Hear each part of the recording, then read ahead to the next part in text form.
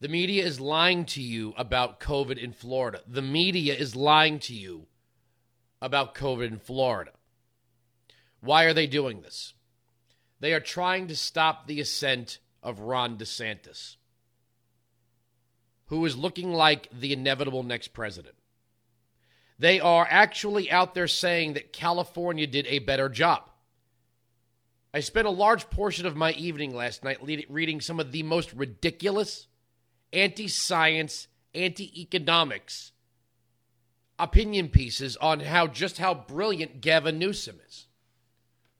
Because the media is trying to protect Gavin Newsom. They've lost Andrew Cuomo and Kathy Hochul. Yes, the first female governor of New York had to admit that they underreported 12,000 COVID deaths. So we had 15,000 unreported in the nursing homes. Media didn't give a damn. But everybody who coughs or sneezes in Florida gets a CNN camera crew around them. They are fudging the numbers left and right. For example, we're going to get into this a little bit deeper and a little bit later. They have changed now. The media is screaming that Florida is no longer using medical examiners to determine the cause of death. It's treating physicians now. Now the media says, oh my God, Florida's trying to underreport COVID deaths. No, more like they were overreporting them with the medical examiners. Because if you notice, we've had a problem with reporting. Are the people dying from COVID or with COVID?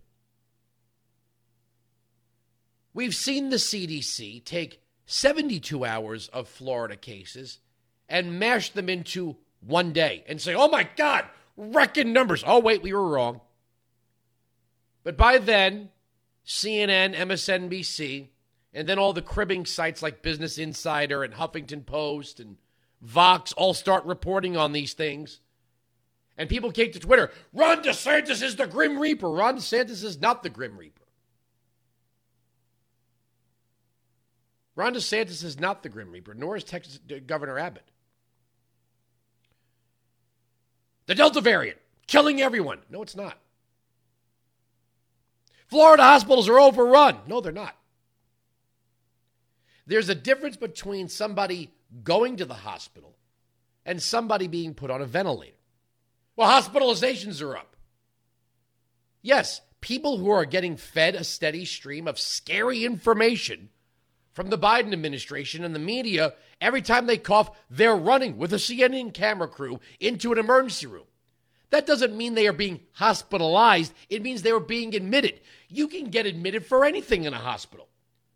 You can have any kind of boo-boo.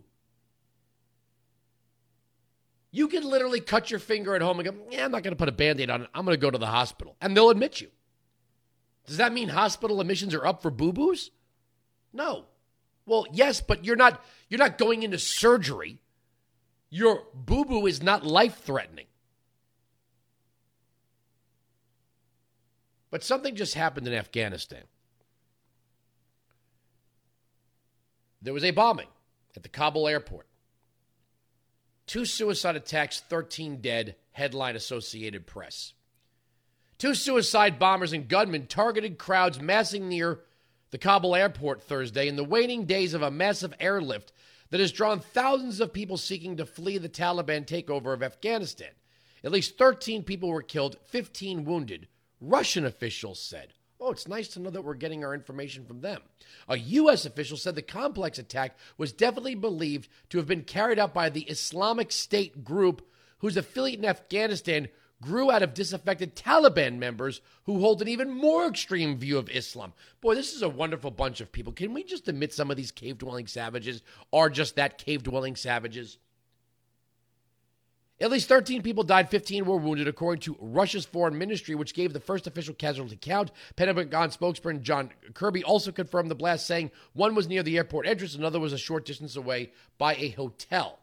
The U.S. official said members of the U.S. military were among the wounded. The official spoke on condition of anonymity to discuss ongoing operations. Even as the area was hit, the official said evacuation flights continued to take off from Kabul airport, which Western governments earlier warned was a target.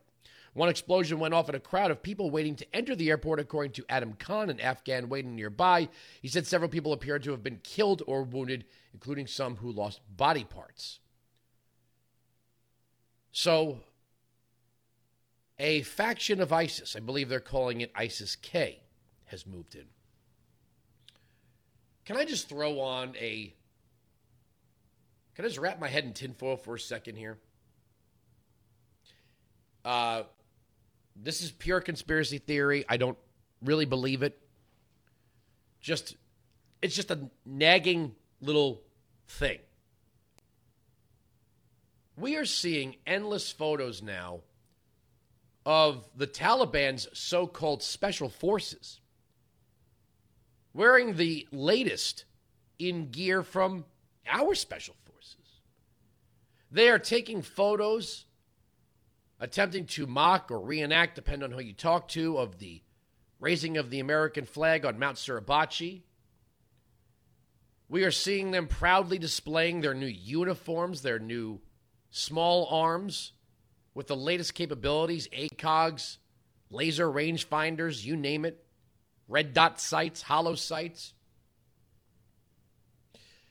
Why is it I can see somewhere in the bowels of the intelligence community, with academic consultants and hawkish interventionalists like Lindsey Graham, yet another brilliant idea, I say that in quotes, to give the Taliban all of this stuff, knowing full well that when they took over, it would draw other terrorist groups that would, I guess, battle for supremacy in Afghanistan, that if we gave them the good stuff, they could fight a proxy war for us, like we've never tried that before and had it turn out to be a disaster.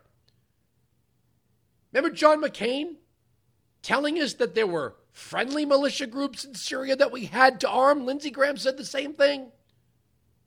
Aren't the two of them invested in some former Eastern Bloc arms manufacturer or something like that? Are you telling me we've never thought, hey, let's pick the best of the worst, arm them, and then they'll do the dirty work. And you know what? They'll never turn on us. We've never done that before, right? Not in Iran versus Iraq, Syrian militia groups. No, we've never looked around the world and said, if we just arm these guys, they'll do the dirty work for us, and then it'll be all nice and neat in the end. Now, I'm not saying that's happening. I have absolutely no evidence. I have no contacts. I have nobody feeding me information anonymously. I have no sources, nothing. Just a little guy sitting on my shoulder, whispering in my ear. It's a little nagging feeling. Now, I would imagine, I can't imagine that at this point the Biden administration would do something so outrageously stupid. But then again, this is the problem with the rule of academics and technocrats. This is the problem with the people that go off to places like Harvard and Yale, Georgetown, GW, and they get fancy-sounding degrees like, ooh, look at me, I have a master's in international studies, and I'm going to go into the State Department, and I'm going to write papers for the Secretary of State, and then I'm going to get a career position, and then maybe I'll go back after I've been in a career position for a couple of years, and I'll be the one teaching the class. In other words, I'm going to throw up and regurgitate on the students the same throw up and regurgitation that was thrown up and regurgitated on me. And we'll pretend that I'm an expert in Afghanistan. I mean, I've never met an Afghani, let alone been to Afghanistan. But you know what I studied? I studied other papers by other people who've never met an Afghani or been to Afghanistan themselves. The problem that we face in large part, is that we have these so-called academic elites that are whispering in the ears of members of Congress and the Senate who are too busy raising money and getting reelected to actually do their jobs in a lot of cases. These people are handing papers to staff members, staffers, congressional staffers, kind of like a college professor that lets the TAs do all the work and they sit in their office and do nothing.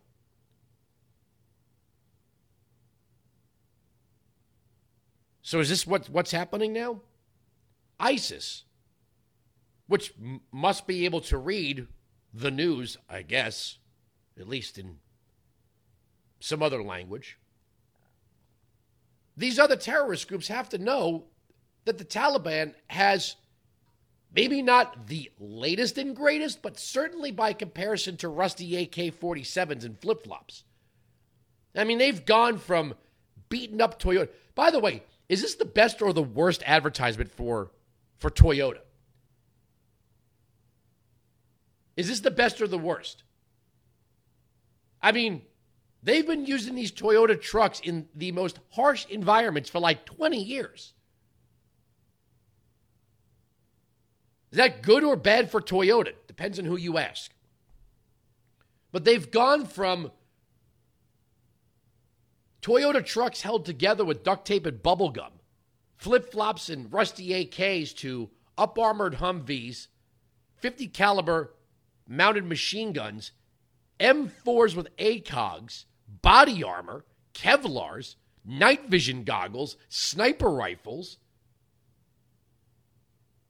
I mean, it's like that scene in the movie Commando when Arnold Schwarzenegger drives the front end loader right through the window of the Army surplus store and magically comes out with like 2 duffel bags of M4s with grenade launchers, grenades, Uzis, Dragunov shotguns. Let off some steam, Bennett. Weinzig 695, Patriot 957-2874. Or that scene in The Matrix. Guns. We need more guns. Or any scene in any movie where you are treated to gun porn, for lack of a better way of saying it.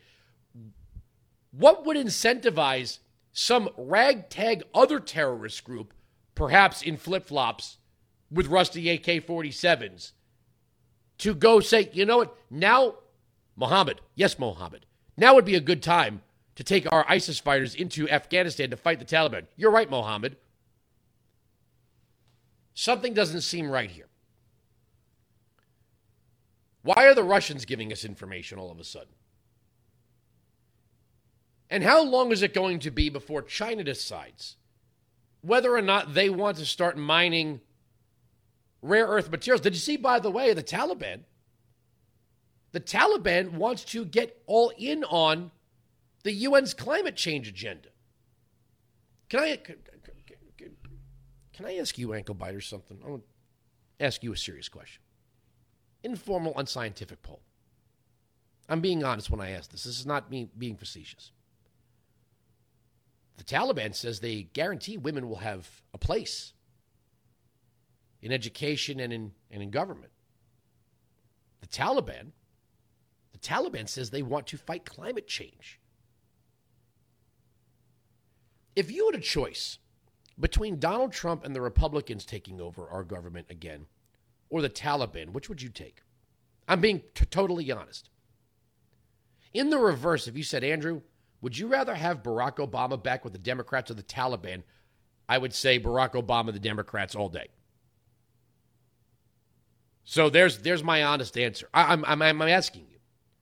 Now that the Taliban is allegedly going to help combat climate change, if the choice was oil company-loving Republicans running the EPA, Donald Trump back in the White House, Vice President DeSantis making border policy, Republicans running the House and the Senate, if your choice was that versus the Taliban, which would you take? I would love an honest answer, because that would tell me a lot about you.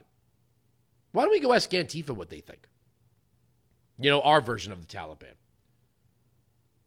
Weinzig 695, Patriot 957-2874. Let me take a break. We're right. They're wrong. That's the end of the story. The arguments on this radio program cannot be broken. Sirius XM Patriot.